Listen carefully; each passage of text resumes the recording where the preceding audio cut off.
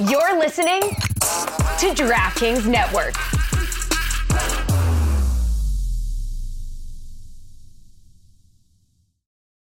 Folks, Mother's Day is around the corner, and let me talk to you about 1-800-Flowers. I can't wait. Every year, it's a tradition. I send stuff to my mother, my mother-in-law, and my wife because they are three amazing moms. They're better than all your moms out there. You think you have good moms? No, I have good moms in my life. I'm just kidding. This was a little harsh. I'm sure you guys all have good moms too. From your mom to the mother of your children and all the moms in between, this Mother's Day, give back to the ones that have given you everything. 1-800-Flowers helps you celebrate all amazing moms, from homemade bouquets, sweet treats, gourmet food, and one-of-a-kind gifts, ordered easily and delivered fresh.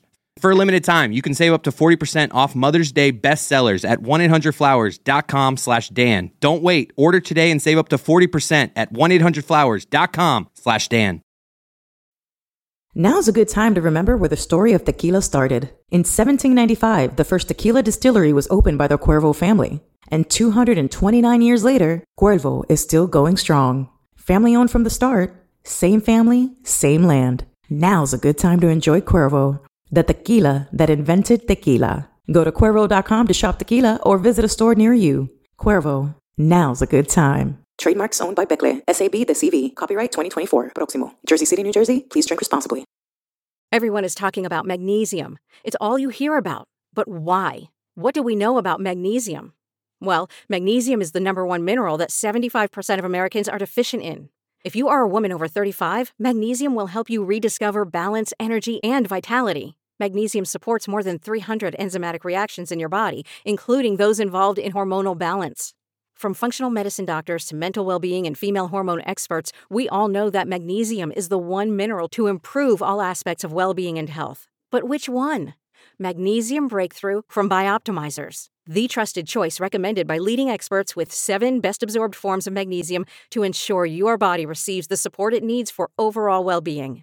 Go to bioptimizers.com/balance today and use code BALANCE10 for 10% off. Support your journey to wellness at bioptimizers.com/balance.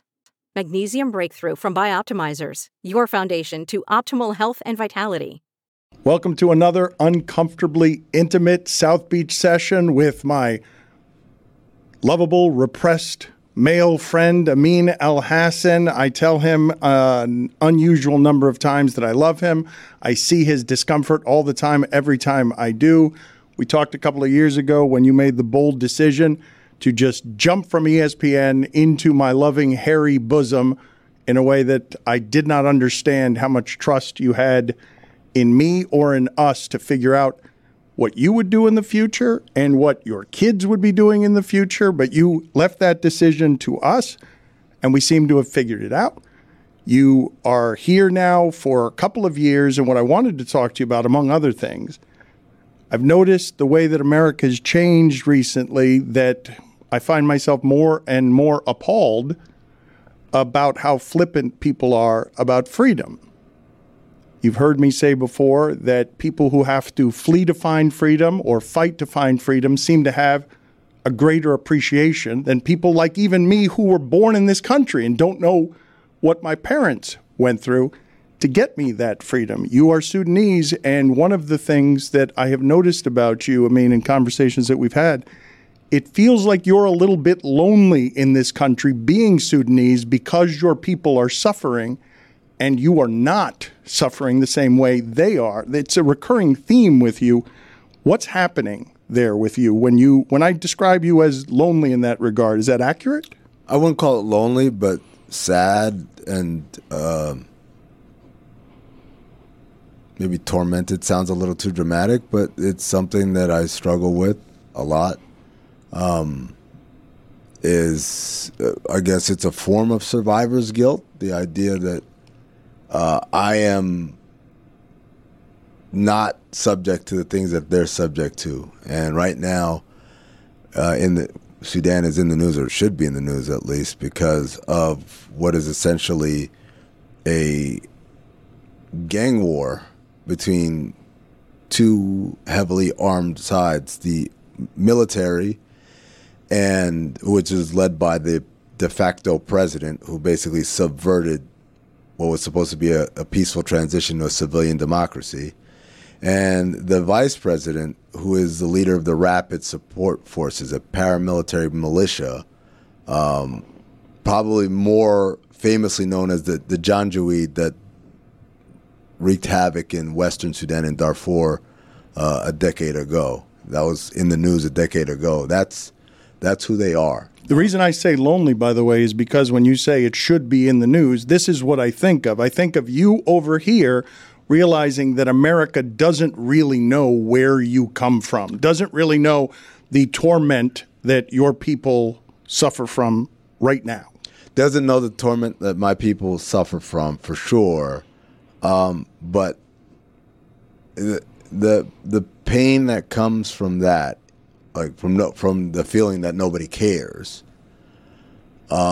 is second to the pain that comes from feeling like what am I doing about it? Nothing, other than live in a house and go about my life, and I fly to Miami and I have chuckles and I record podcasts and I watch movies, and it feels trivial, and that there's a great shame that I feel when the fighting first broke out, in that first day, and I'm getting videos of heavy artillery in residential neighborhoods. I mean, this is a fight between two military forces, and they're doing it in front of people's homes and stuff, and doing missile strikes with fighter jets, and they're blowing up hospitals, and the airport has been sacked, and the casualties are coming from people who have no dog in the fight, really. And so I'm going through it, and I'm posting stuff, and one of my friends hits me up and says, "Oh, sorry, this is happening," and asked, "How do I feel?" And I said,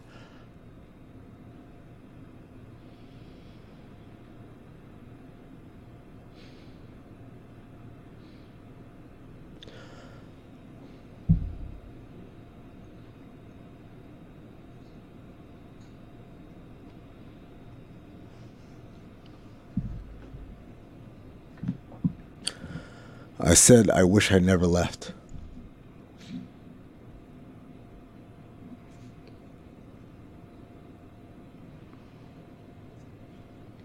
I'm sorry, that's a surprising answer. I don't know that I can identify with it, because you could be helping, because the survivor's guilt is that strong.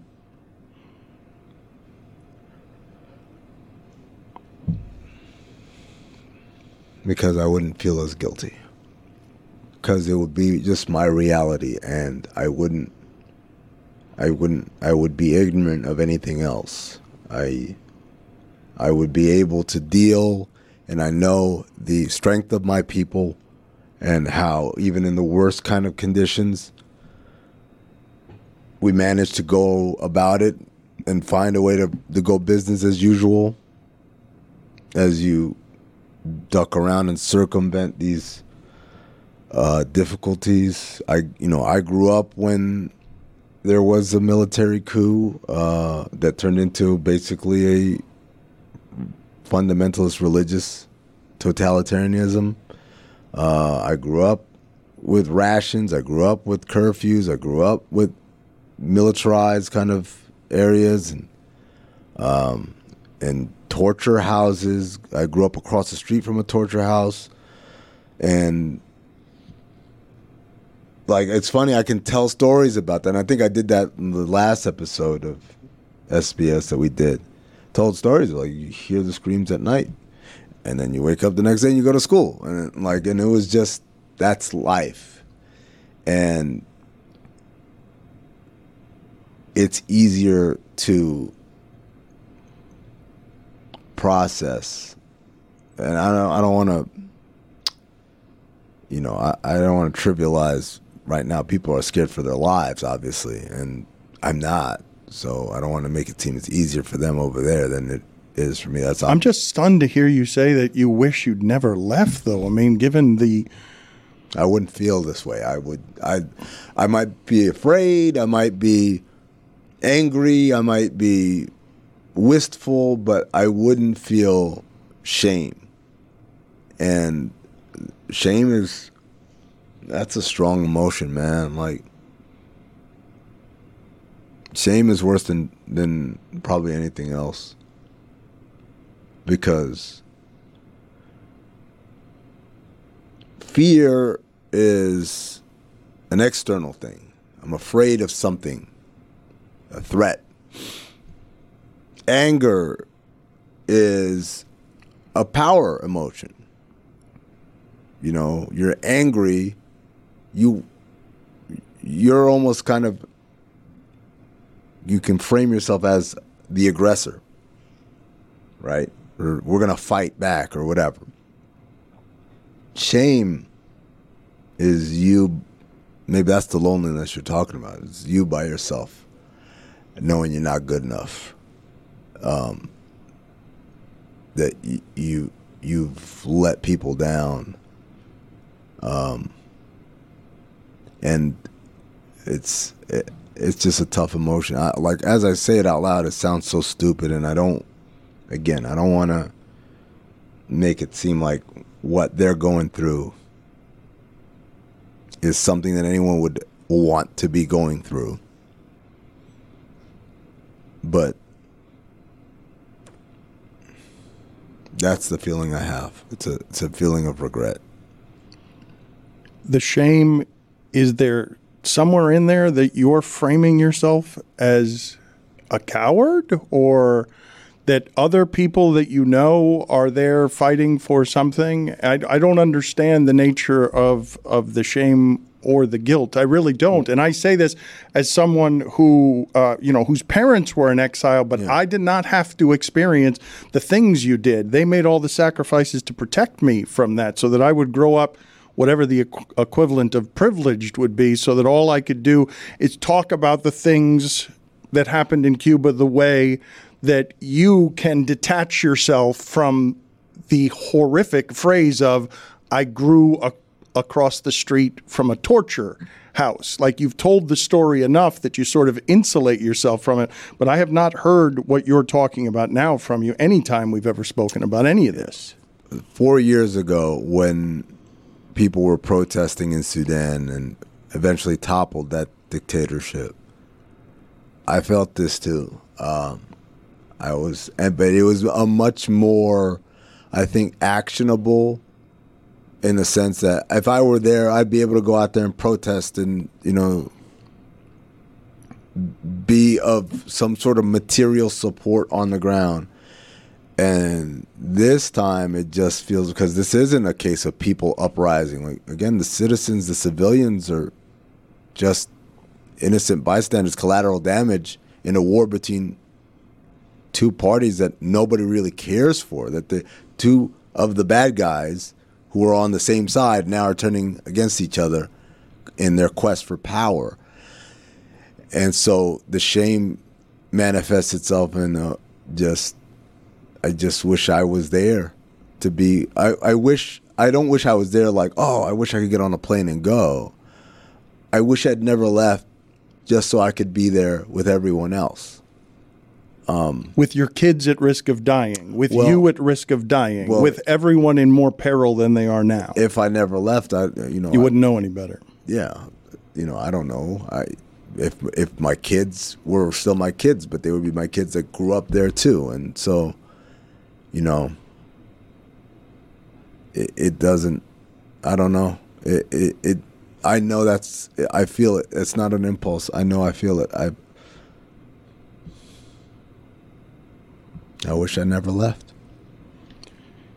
It's the reason that I use the word lonely. It's not just that, though. I mean, it's being alone with whatever that feels like in a country surrounded by people who would have no idea what you're talking about, who wouldn't know the details, wouldn't feel the details, wouldn't understand the pain in any way, maybe even after you explained it to them. I have my parents, I have my family members that are here. And I don't talk about it with them because I don't it's a difficult thing. Like I'll ask for updates, and that'll be it. But just kind of in-depth conversations are difficult for me, because I feel, removed or detached, or kind of whatever walls I built in my brain to kind of not think about that stuff on a day-to-day basis. You don't know if your family members feel the same sort of thing? You haven't even discussed it with them in a way that would make you understand whether you're entitled to this feeling or whether anyone else shares it with you? No, my cousin Proof is probably the only person I've had this in-depth conversation 4 years ago when things were happening. We were in LA and kind of stuff was going on, and I remember talking to him about it and talking to him about the kind of guilt that I felt, and I broke down crying, and I think that might be the only time he's ever seen me cry. But I don't typically talk about it a lot because because I feel ashamed. Like even to talk to my parents about it, because I feel ashamed. I feel like I know my parents. I know my sister in particular. Like they're very active, and they're spreading information and helping people and being on top of it in a way that I'm not. And they've never expressed disappointment or anything, but like I feel like, just like imagine, I don't know, imagine being the son of, imagine being a Jackson, right? Michael Jackson and all them, but you're the one that doesn't sing, right? Like you could say, oh, everyone's got their thing that they do, but there's a part of you that has to feel like, man, what's wrong with me? And I want to dissuade you of this shame. Like you went for a better life. Most people seek the American dream to get away from some of the peril that you're talking about. Like, I don't know how to go about dissuading you of the shame. I don't know how anyone goes about dissuading anyone of shame. I wanted to ask you, and in a weird way, I relate more to your parents than I do to you. And I wonder, did they ever feel that? Did they ever feel like, yes, they left, and yes, they provided a better life for you and your brother, and at the same time, we come from cultures that are not like the American culture. American culture is mom, dad, children. If you're really stretched, it's like grandma, grandpa, and uncle so-and-so, who is either mom or dad's brother, or aunt so-and-so, who's either mom or dad's sister. But like where we're from, the concept of family is much bigger than that. It's my mom's cousins. It's my dad's cousins and cousins of cousins and people who grew up with it. It's huge. So when people say, do you still have family left in Sudan? I'm like, 99% of my family's in Sudan. Like, yeah, my parents and my siblings are here. Yes, I have some cousins here and there who are in the United States or in England or in Dubai or whatever. But the vast majority of my family are people living in Sudan. So in a way, I wonder about that from your parents' perspective. Like family members who are still there, do they not? How do they feel? My mother is estranged from her brother. The story with them is a little bit different than yours would have been because both of them were sent away into safer skies in their early teenage years with the promise of you'll see your parents soon, maybe if we figure this out. So my parents are leaving at 15, 16 years old with the expectation of seeing their parents again. They end up coming to family over here and don't see their own parents for another 10 years. But I don't think that they were formed enough to be making their own adult decisions by that. They were so young. They didn't want to leave. They liked Cuba. They wanted to stay there, but they were sent away by their parents as an act of safety to get to a better life, with the idea that the American dream, I don't know how this is in the Sudan, but I know that in Cuba, the American dream is the thought that every place is Disney World, that there the roads are paved with gold, and there you don't have to worry about torture houses or, state militia. You don't have to worry about the things that people in Cuba are worried about. So I think the decision was sort of made for them. And I don't know that they felt a lot of guilt, because our family wasn't that kind of extended. There were a handful of older people in the family, but they all ended up here. Everybody ended up here. So I have very little, and they have very little family remaining in Cuba. Yeah, I mean, I left Sudan as far as living there when I was 14. My parents with me, though. I always say this, I was privileged.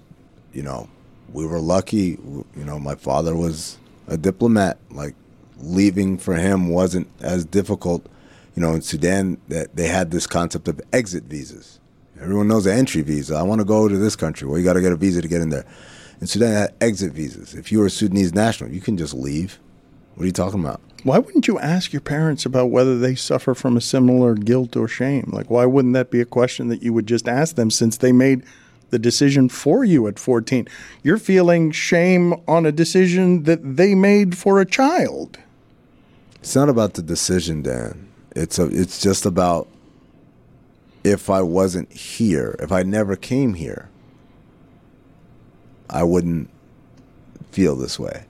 That's what it's about. It's not about I made a terrible mistake, right? Because it's not a mistake. It was the right thing to do. I went to college here and got a graduate degree and had a great career, and now had a second great career, and who knows how many more careers I have in me, and all those opportunities.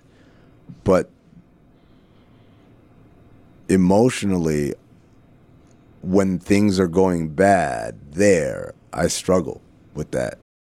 Hey, it's Mike Ryan, and I've been watching sports for a long time now. As an adult, a lot has changed. A lot has changed since I turned 21 in the world, but once I was able to enjoy sports with the wonderful taste of Miller Lite, I knew that there was no topping this. I think back then, instant replay was barely used in other sports outside of football. So when I wanted to complain about referees, I would get all mad, and then I would take a sip of that Miller Lite, cool myself down, take a beat, and realize there are more important things, like the great taste of Miller Lite, less filling, and only 96 calories, the original light beer since 1975. You remember all those old John Madden ads? I still view them on YouTube occasionally. You don't have to choose what's best. Miller Lite has great taste and is less filling. Tastes like Miller time. To get Miller Lite delivered right to your door, visit MillerLite.com/Dan, or you can find it pretty much anywhere that sells beer. Celebrate responsibly. Miller Brewing Company, Milwaukee, Wisconsin. 96 calories per 12 ounces. Fewer calories and carbs than premium regular beer.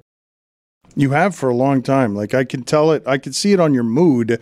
You come in and it feels like you don't have anybody here to share it with. That plight is not something that's going to be understood here in a room full a lot of people that have grown up the way that I did, where the pain is secondhand, where the lack of freedom is a story told by the people who came before you. It's not something felt in the heart. It's all borrowed. Yeah, I don't know. It's weird. One of the things that it's fascinating to me.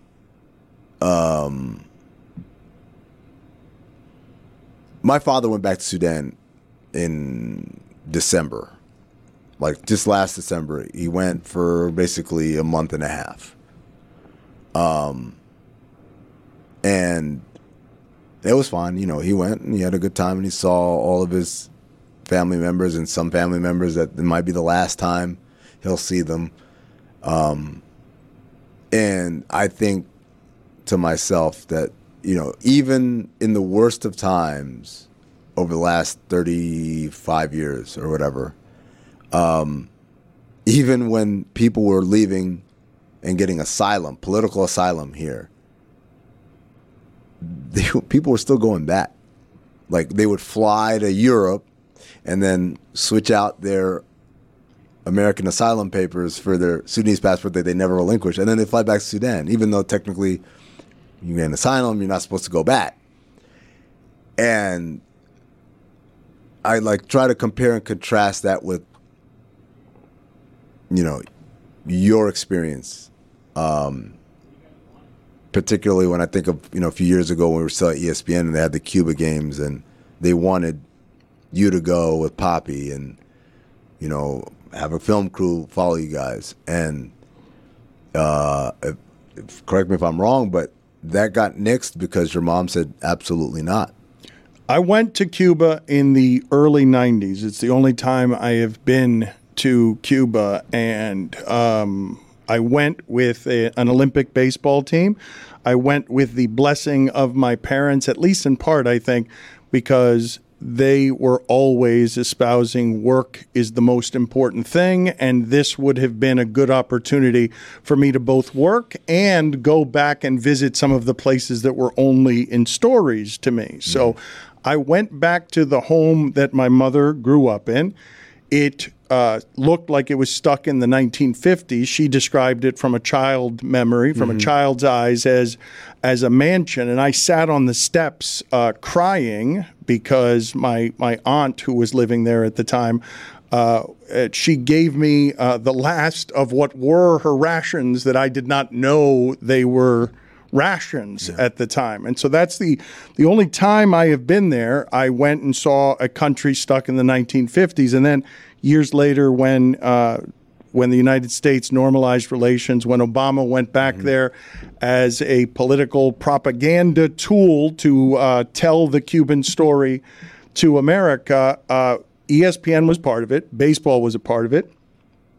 John Skipper, the president, I didn't realize at the time that this was being done. I thought this was just a kind invitation. It didn't sort of dawn on me that this was one of the few, well, not just content, but one of the few, quiet as it's kept. I mean, ESPN and sports media in general, one of the most underrepresented classes beyond Black and Asian is Latin. You don't see it a lot on ESPN. So they didn't have a lot to choose from to get on that airplane with John Skipper. And my father agreed to do it, thought it was a good idea, and I was agreeing to do it. And yes, my mother was not returning John Skipper's phone call. She was very passive about it. She didn't tell me anything other until the end of, I'm not going. I don't want to do that. It's too painful for me to do that. But my father was ready to do it, and I was ready to do it under the guise of how many more chances am I going to get to do this with my parents? This could be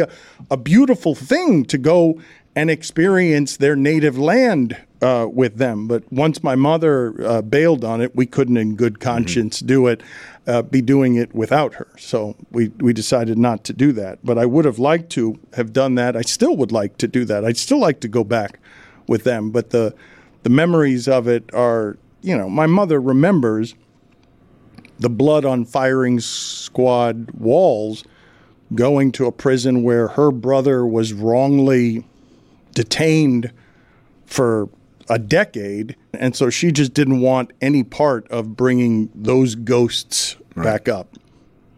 Yeah, it's like, I think, again, the current situation notwithstanding, I think my parents would love to go back. And they'd love for me to go back and to take my kids. And, my father tells me a lot now. You don't talk to the kids about your childhood. And I said, what do you mean? He's like, they have to know how you grew up. He said, otherwise they don't know you. Like, they know you as their father, as the person who tells them, get up and make your bed and stuff like that, but they don't know who you are. And I've thought about that a lot. Like, what does that mean? How do you explain to a kid, a 12-year-old or a 9-year-old? Are you trying to shelter them from the horror of it? I don't know, man. I don't know how to It's not even horror. It's just like I think it's such a foreign concept, right? Like,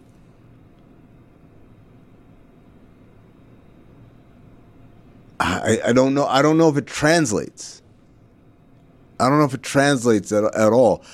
I'll give you a great example. It just seems like an awfully adult thing to explain to a child. Well, I mean, it's little things. It's not always like the atrocities of war or of secret police and stuff like that. It's things like, I'll give you a great example.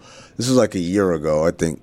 Something happened at the power plant, and we had like a 15-minute blackout, in our home in Phoenix and in Arizona. And my kid was like moaning, and I was like, we went weeks without power. All right? We went weeks without water. Like, that was just a thing. How about rations, sugar, oil, like cooking oil, eggs, cheese, beans. You had to go and had a card and had to stamp the card, and that was it. And if you were done, you were done. I told the story to Stu Gatz actually right before we were sitting around here, and everyone was having lunch, and I said, I can't remember, he said, oh, because I made a remark about Mike Ryan eating real fast. And Stu Gatz said, yeah, if you're in a big house, you got to eat fast because the food finishes up. And it reminded me of the story my dad used to tell, said, like, there's this dish. It's kind of like they cook the meat, and then they tear up like bread pieces in a bowl, and then they take the juices that the meat cooked in and spread that on the actual bread, and then they put the meat around the plate, and it's like one communal plate. And he said, when he was a kid, you sit down to eat, the first thing you do, everybody just go in and they snatch in the meat and they put it in their pockets, and then you'd eat the bread, and then at the end, as kind of like your treat, you'd pull out the meat from your pocket and sip tea and eat the meat, like very, very satisfied, right? And it took me the longest time to realize that even though my dad, tells all these stories about his childhood and stuff, like, oh, my dad grew up like dirt poor in the sense of in a country that's one of the poorest countries in the world. He didn't grow up in the capital city like I did. He grew up in some small farm town in the middle of nowhere. And so a lot of these stories are funny stories and stories that like, oh yeah, that's why I could see that. And it hit me after a while. I was like, yeah, that's stuff that people who don't have enough go through. That's not like, it's not just a quirk. So my kids are so removed from even my experience, let alone my father's experience, that I don't know if it translates at all. Like the concept of going weeks without power, weeks. And it's hot, and that's, what are you going to do? You take a shower like 800 times. Wait a second, there's no water. You got to go basically grab a bucket from an oil can that's filled with water for these rainy, quote-unquote, rainy days. But you ignore your father when he tells you that your kids will not know you unless they know what you came from, unless they know your story. You ignore him, and you still haven't really said, I mean, you're saying it because it doesn't translate? You don't think there's any way to connect with your kids in any kind of the storytelling in order to get there? I'm trying. I haven't figured it out yet. I don't think you're great at some of this stuff. What is this? What is this? What's happening? Is it the imprinting of Sudanese men? Like, what is happening with you and the ability to just either be introspective in a way that's communicative or just be expressive in general, expressive about the stuff that's hard to express or the stuff that's hard to share with others? I think I struggle to communicate it. I taught myself a long time ago to be very emotionally detached. And as a result, I feel things. I don't express them at all. I'm kind of the opposite of that. Yeah, I noticed. Instead of just feeling joy, I will articulate it. Yeah. I will say things out loud instead of, my wife has taught me some of this. Like, I just didn't have access to the deep, the profound feeling of things, whether it be music or love. I didn't even know what it is that was causing that for me. I tend to articulate things instead of just feeling them. I find it very curious every time I hear you talk about your father and your desire to make him proud, and feeling like you never got that approval. And in my mind, like when I see your dad, I'm like, every time you say it, I feel offended on behalf of him. Like, how could you say that? It's obvious he's proud of you. It's obvious, like, he's incredibly joyous of the life that you've created, not only for yourself, but for your friends, for him. I see him beaming all the time, but you don't see that. And part of it is that the mental block of, you, like, kind of like my kids, you just see dad as dad. I think it's how you're formed in the very formative years where a child isn't doing any of the math on anything other than what makes him smile, what makes him look happy. My father was so busy trying to survive. My father was doing something professionally that he didn't enjoy doing because he was, as an identity, the provider. He was coming home at night, every night, complaining about his boss, complaining about work. He was not somebody who was doing something that looked like pleasure to a child. So I'm trying to please someone who doesn't show pleasure in the way a kid would do the math on what pleasure is. So now what am I doing? I'm just failing all the time. All I'm doing, you talked about not good enough, the not good enough. My not good enough comes right from there. It comes from, well, hey, Dad, look at what I'm doing. Look at what I'm doing. And I still struggle with this. My wife walks me in from this in my 50s, where I still will not get to understanding and accepting with, Dad, why don't you just share this with me in a way that can be spoken and felt? And But you don't sense it? I don't see it the way that you guys do. He quit the television show. He also, but then he can also be tired of the shit. Like, understood. Both can exist. But I'm sitting here. Do you understand? Like, this is the true story of how it is that Highly Questionable came to be. I'm not even making this up. This is exactly how it happened. My father loses his job, and at 57, 58, as being the provider, loses his identity, shows up at the office, all his shit is in a garbage can. That's it. His career is over. Mm-hmm. It's done. Now he's spiraling at home, and my mom doesn't know what to do with him, and the guy who identifies as a provider can't just be puttering around doing nothing with no identity, not knowing what to do. So the idea of putting him on the television show was, how do I get my father, who needs some rigid patterns, who needs some scheduling, who's been going to work every day from 8 a.m. to 6 p.m., what can I do to make sure that my parents are good and that retirement for them isn't me or my family having to pick up a whole bunch of pieces because my father's going a little bit crazy? And so that was a gift to him and a contrivance and work in television that I didn't even particularly want to do necessarily, just in order to make sure that our family wasn't destroyed because my father would have gone a little bit nuts retiring that way. How did it change the dynamic for you in terms of, at that point, then you become the provider? You provided him with a job. Well, what was funny about it is you guys noticed some sort of pride and radiance. All I noticed was a guy who was complaining every day about something. He was complaining about something. Like, I was never the boss to him. I was always his son. Right. So whatever frustrations we were having on the show in between edits were always because he wasn't totally on board with the idea of, Dad, I'm in charge with how this gets shaped. I need you to sort of play within these rules of what I'm creating. And his answer was no in all the various forms. Yeah. Well, it's so weird to me, man, that like you describe things, and at every turn I'm like, I kind of see Gonzalo's point, man. Like, it's hard, man. It's hard to even fathom it.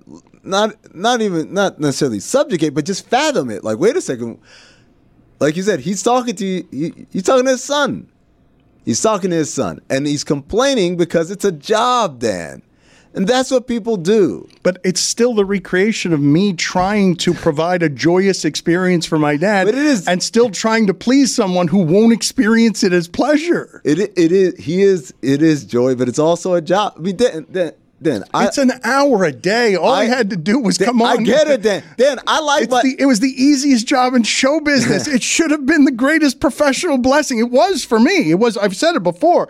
Greatest professional blessing of my life. And I'm sure if I cornered him on it and forced him to say it, he would. But he hasn't said it. Sure. Like, he ain't volunteering it, and no matter where it is that I try to sort of get it from him, I do not get it. Dan, I worked at ESPN for 8 years, right? And for, I would say, 6 of those years, I thought it was a great job.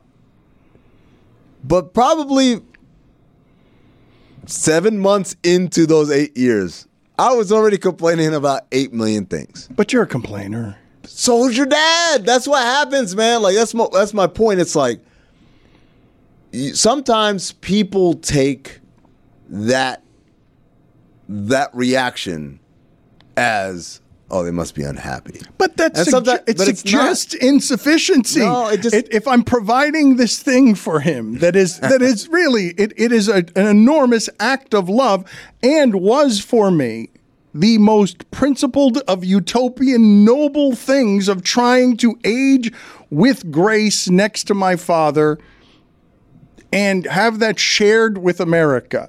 That shouldn't be something that has a lot of complaints, even if you're a complainer. Everything has complaints. There's no version of this that is complaint-free. Regardless, your father could have won Powerball, been independently rich. He'd complain about the tax. He'd complain about something. It's not like there's like a hum of complaint that should not be confused with actual, like, this is bullshit, I'm out of here, right? Which is eventually the point he got to, right? But the point is, it is so funny. I see your dad when we're out in public at a Heat game, whatever, and the way people treat him. And I know, like, he loves it. Well, here's the thing, though. Whether, yes, I agree that he loves it, although my mother would claim that he loves it, but he doesn't show anybody that he loves it. I do know, what I do know, and this will touch me in the places where I feel deepest. What I do know is that he was given an extraordinary gift late in life, where I was able to repay some of my debt for all of the sacrifices they made by doing that for him and with him, and the feeling of gratitude that I get there is among the deepest feelings that I can have, because my father and I, my brother doesn't have hardly any connection points with my father. My father doesn't really understand my brother. One of the few connection points that I have ever had with my father is sports. It's just sports. Anything going on with sports, we can talk about. We can enjoy, and this goes back to childhood. My brother doesn't like sports, so he doesn't have that easy connection point. And to be able to do that with him at, in his 70s, to be able to be with a man who used to work in a fiberglass plant in the armpit of Miami, to have something that was a media enterprise with him in the paradise that he dreamed of when he left Cuba, because he wants to get to Miami. I don't know that work has provided me a more satisfying or fulfilling feeling than being able to connect with him around sports there late in life. It's a great feeling. I know that's got to be something that you carry with you, and in your moments of self-doubt or confusion, or as you're kind of railing, like, why can't my father just show joy or whatever. Like you have to find some element of, fuck, that's pretty cool, man. That we made this happen.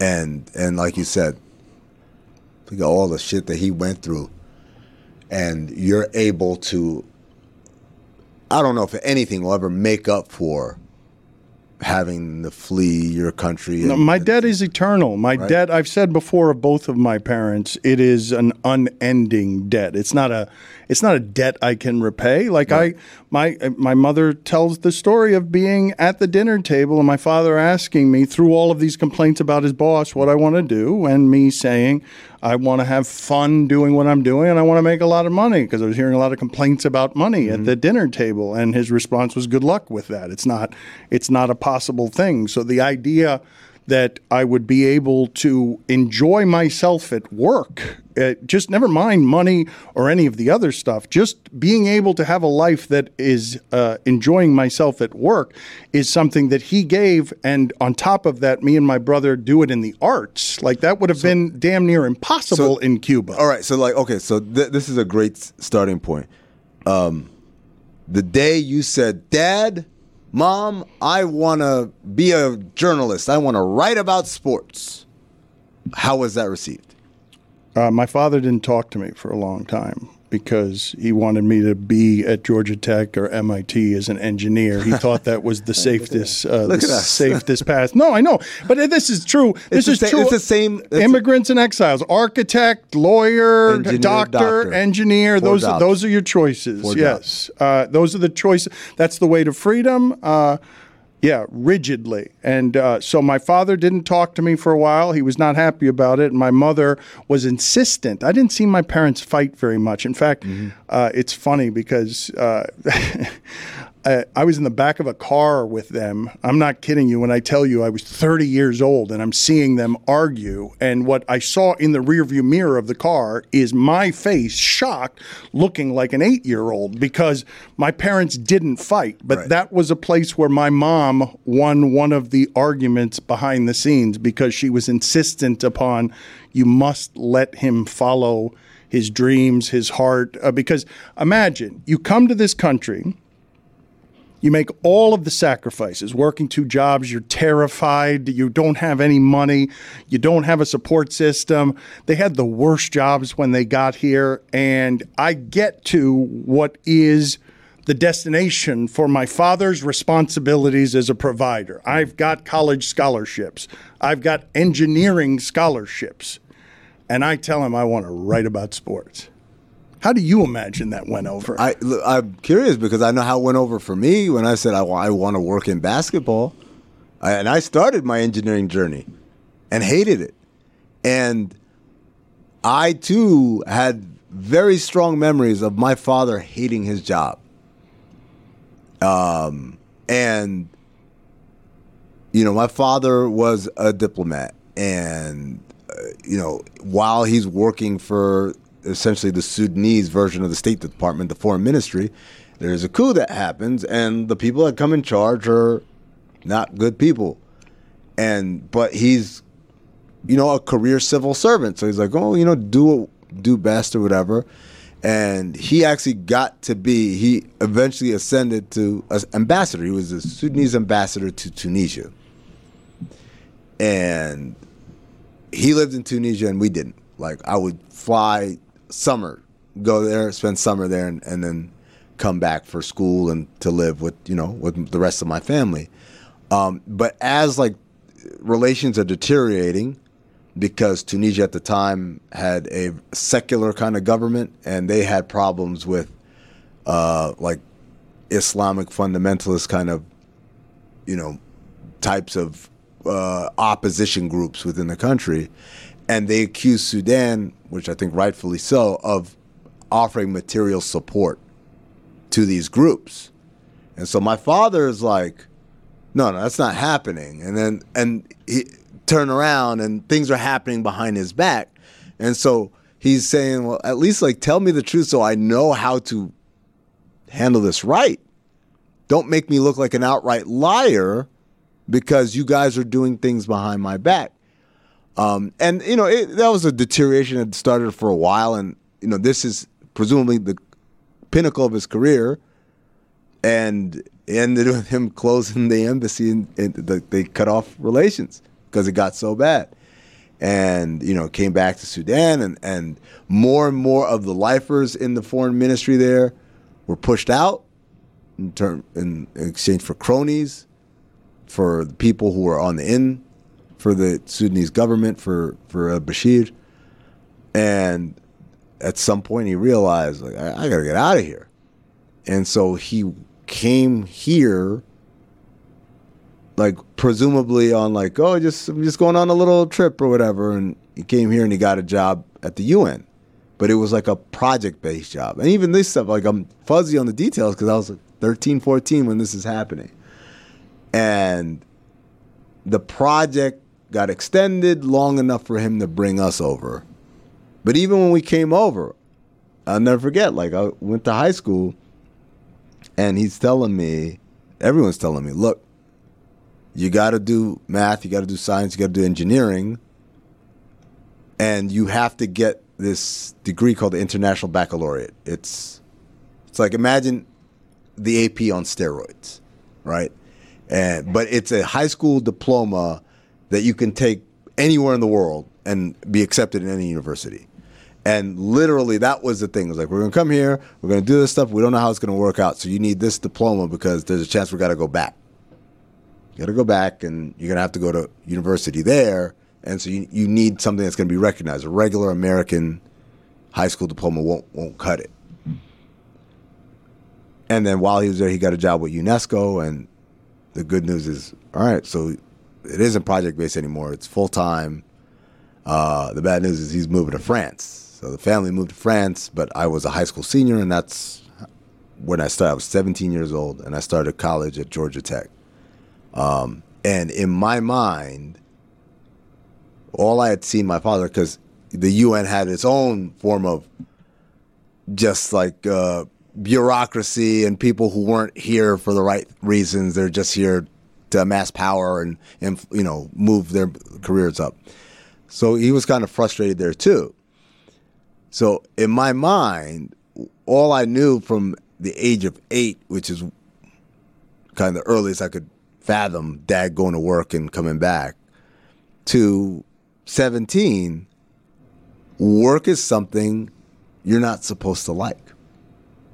It's supposed to just make enough money just to support you. You need to get something, get a job that's going to keep you employed for the rest of your life and make money and be able to support a family. How long did you... At Georgia Tech? Just an engineer. As an engineer, 2 years. I had the support of my mother. I don't know what would have happened if I had not had the support of my mother. Both of my parents were adamant. When I told them, I don't want to do this anymore, I want to do sports, it was like I told them, I'm... Porn star. I'm Jack the Ripper. Oh, and also, worse. And also I'm a porn star. Wow. in my spare time. A murderous porn star. Right? Like it was the greatest, very apparent. This wasn't, I didn't have to read this off their faces. Like this was a very apparent disappointment for them. It's funny that you see on my father what you consider radiant pride, and you side with my father on what else do you side with my father on that you think I have totally wrong? Because keep in mind, I don't doubt that he loves me. Right. I have just had a hard time, probably through some of my own deficiencies, of having the fluency with the translations, of accepting and understanding him enough to know what that feels like, to feel it at my core, and will settle for it being said because I don't often get to feel it off of my father. I'll tell you, let me I got another question for you. And I'm going off of all the session with Greg and the session with Dominique. You said that you didn't know, like you had a morphed or distorted reality of what a relationship was supposed to look like. And, as far as, the dynamic between a man and a woman in a relationship. And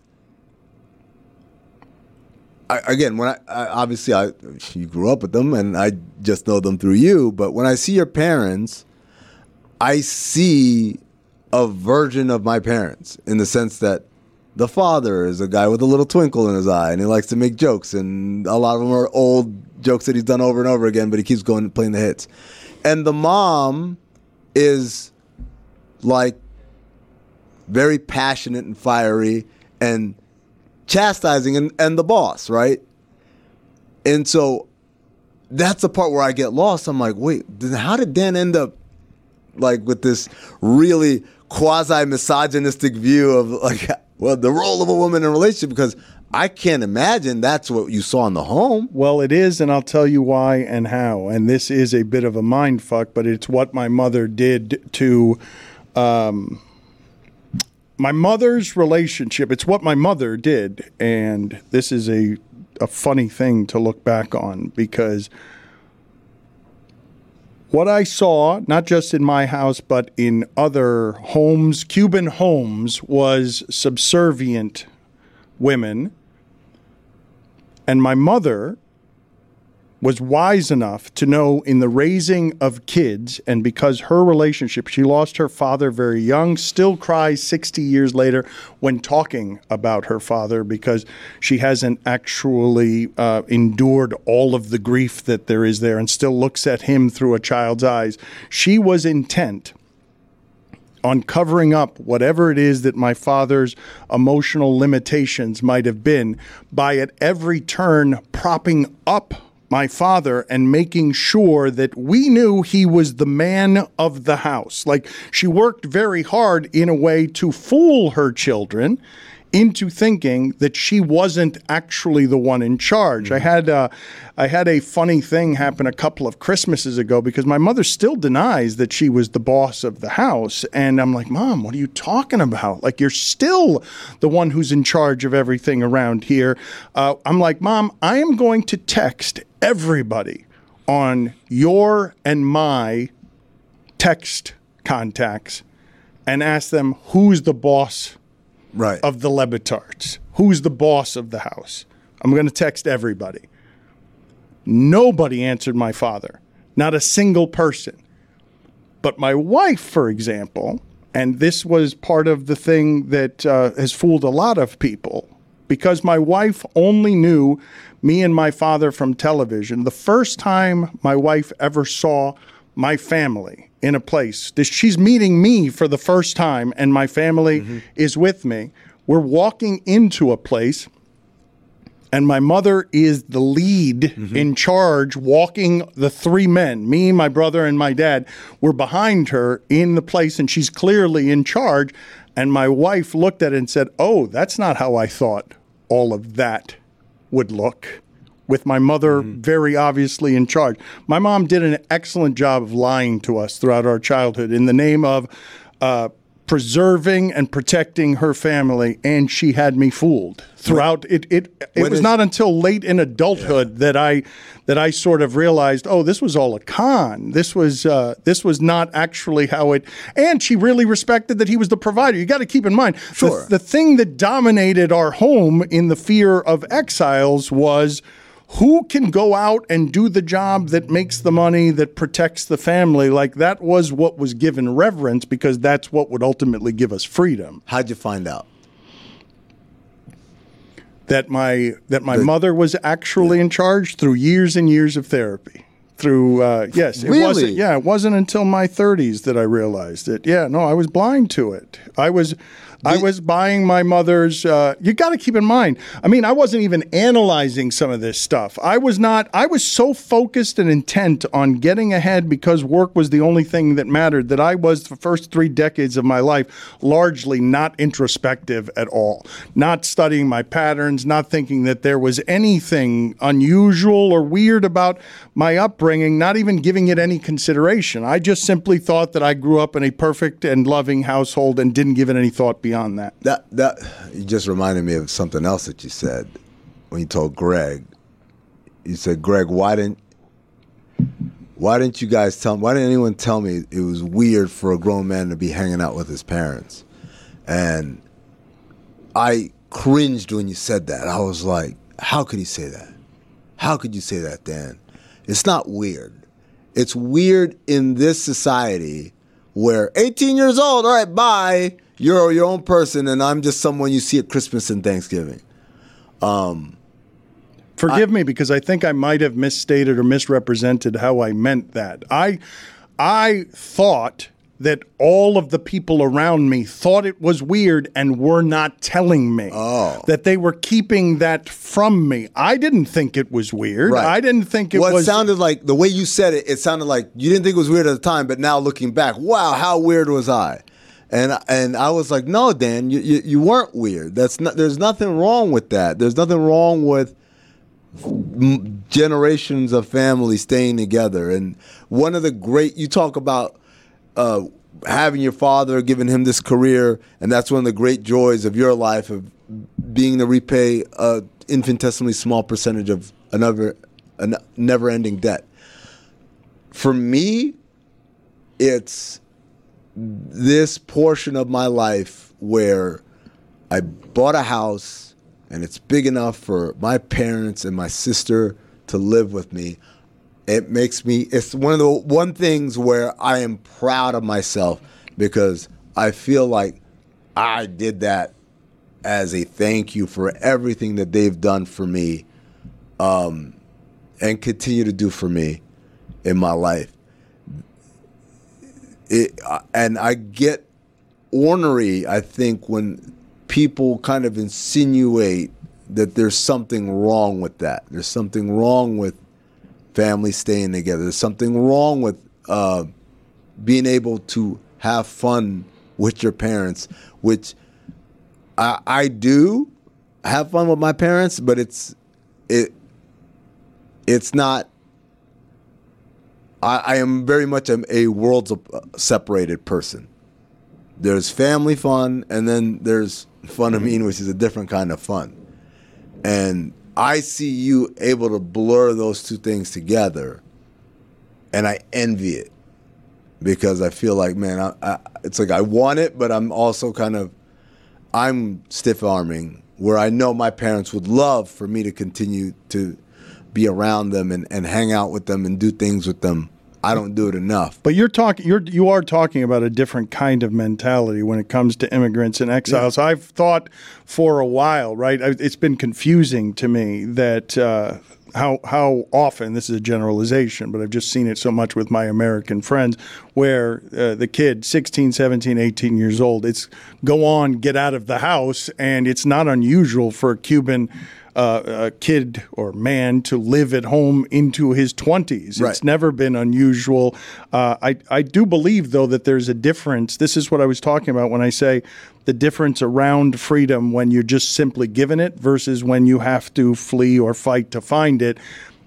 The family units stay strong when they're perpetually unsafe and in peril. Like when the units stay connected as community when you have to do stuff to survive because there's a torture house across the street. Yeah, it's funny because it's never anything we've ever talked about, or not in that way. It's weird, dude, man. I've never thought of that in a trauma response way. It's like saying, I grew up across the street from the post office.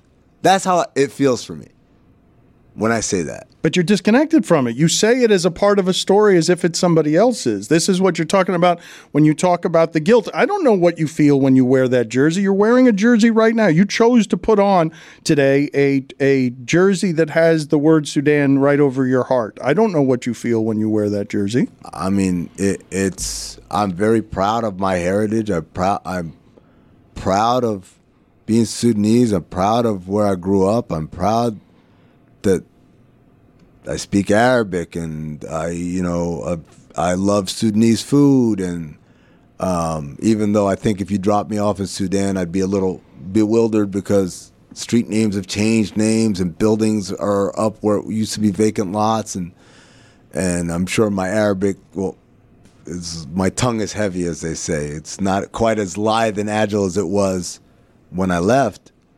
And it's important for me, for my kids to feel Sudanese, that they are Sudanese first. Like they don't. Well, you're not American. You're American second. Those things are priorities for me, and at the same time, there's a bunch of stuff that I don't like. I don't like growing up in Sudan and being called Khawaja, which means foreigner, or being said, "Oh, you're not really Sudanese," or like have people like, "Oh, you like this dish? I thought you wouldn't like something like." That's when you talk about trauma and scars and shit I carry with me a lot of it is stuff like that. Not being Sudanese enough? Not being Sudanese enough according to some people. And I won't lie, like the other day, we're having fun at Jeremy's expense. And it was funny and everything, but there's a place inside me. It's like, oh, you're not really Cuban. I was like, well, I fucking heard that before and I don't like that shit. And that's just my own sensitivity for stuff that I went through growing up, and this is stuff from family members, and it's just like, and there's a lot of stuff where like my parents, I owe them. My parents, they understood, or it's even stuff they didn't understand, they came back around on and stuff. That's still something when I tell them like it bothered me so much. My dad will be like, "Oh, you're just being sensitive." Like he doesn't get like how alienated I felt from everywhere. I got it at every turn. Get it at school, get it at home, get it at relatives' house, or people asking, "What's better, Khartoum or New York?" And I'm like, "New York." And then they're like, "Oh, how could you say that?" And I'm like, "Well, the power doesn't go out for weeks on end, for one." Mike Ryan got as mad as he's been at me because I called him arrepentido, which is just sort of a flippant, traitorous Cuban word. I don't feel some of that stuff, even though I too speak with a thick Spanish tongue, because I've been Americanized. I cannot deny that I've been Americanized. I did not grow up in Cuba. All I have from Cuba are stories and a single visit. So I don't know, I identify as American more than I identify as Cuban.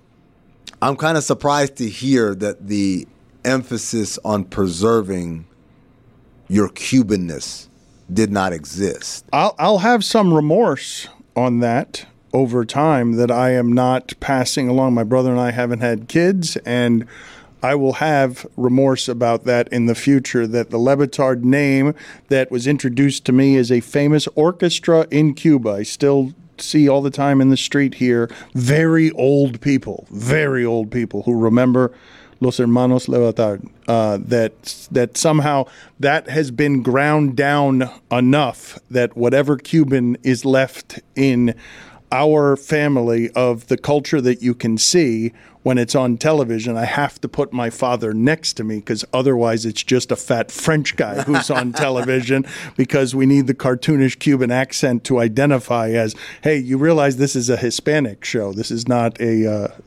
French show. This white Dan Le Batard always talking about race. That's right. This woke liberal leaning, or not even liberal lunatic. Yeah. Leftist. That's right. Leftist. Amin, thank you, buddy. I appreciate you showing us some of your innermost thoughts there. That's not been easy for you the entire time that I have talked to you. You always struggle with the articulation of what you miss about home and why you miss it. I miss the smell. Every once in a while, I know we're wrapping up, but every once in a while, particularly Arizona, because it's very similar climate. I think I've joked about this with you guys. Like I can smell when it's about to rain, and I can, and a lot of that comes from Sudan because it smells like Sudan to me when it's about to rain, and it's a smell that, man, like I miss smelling that of just in the morning, of home, yeah, of roots, yeah, man. I love you, buddy. Nah. He can't say it.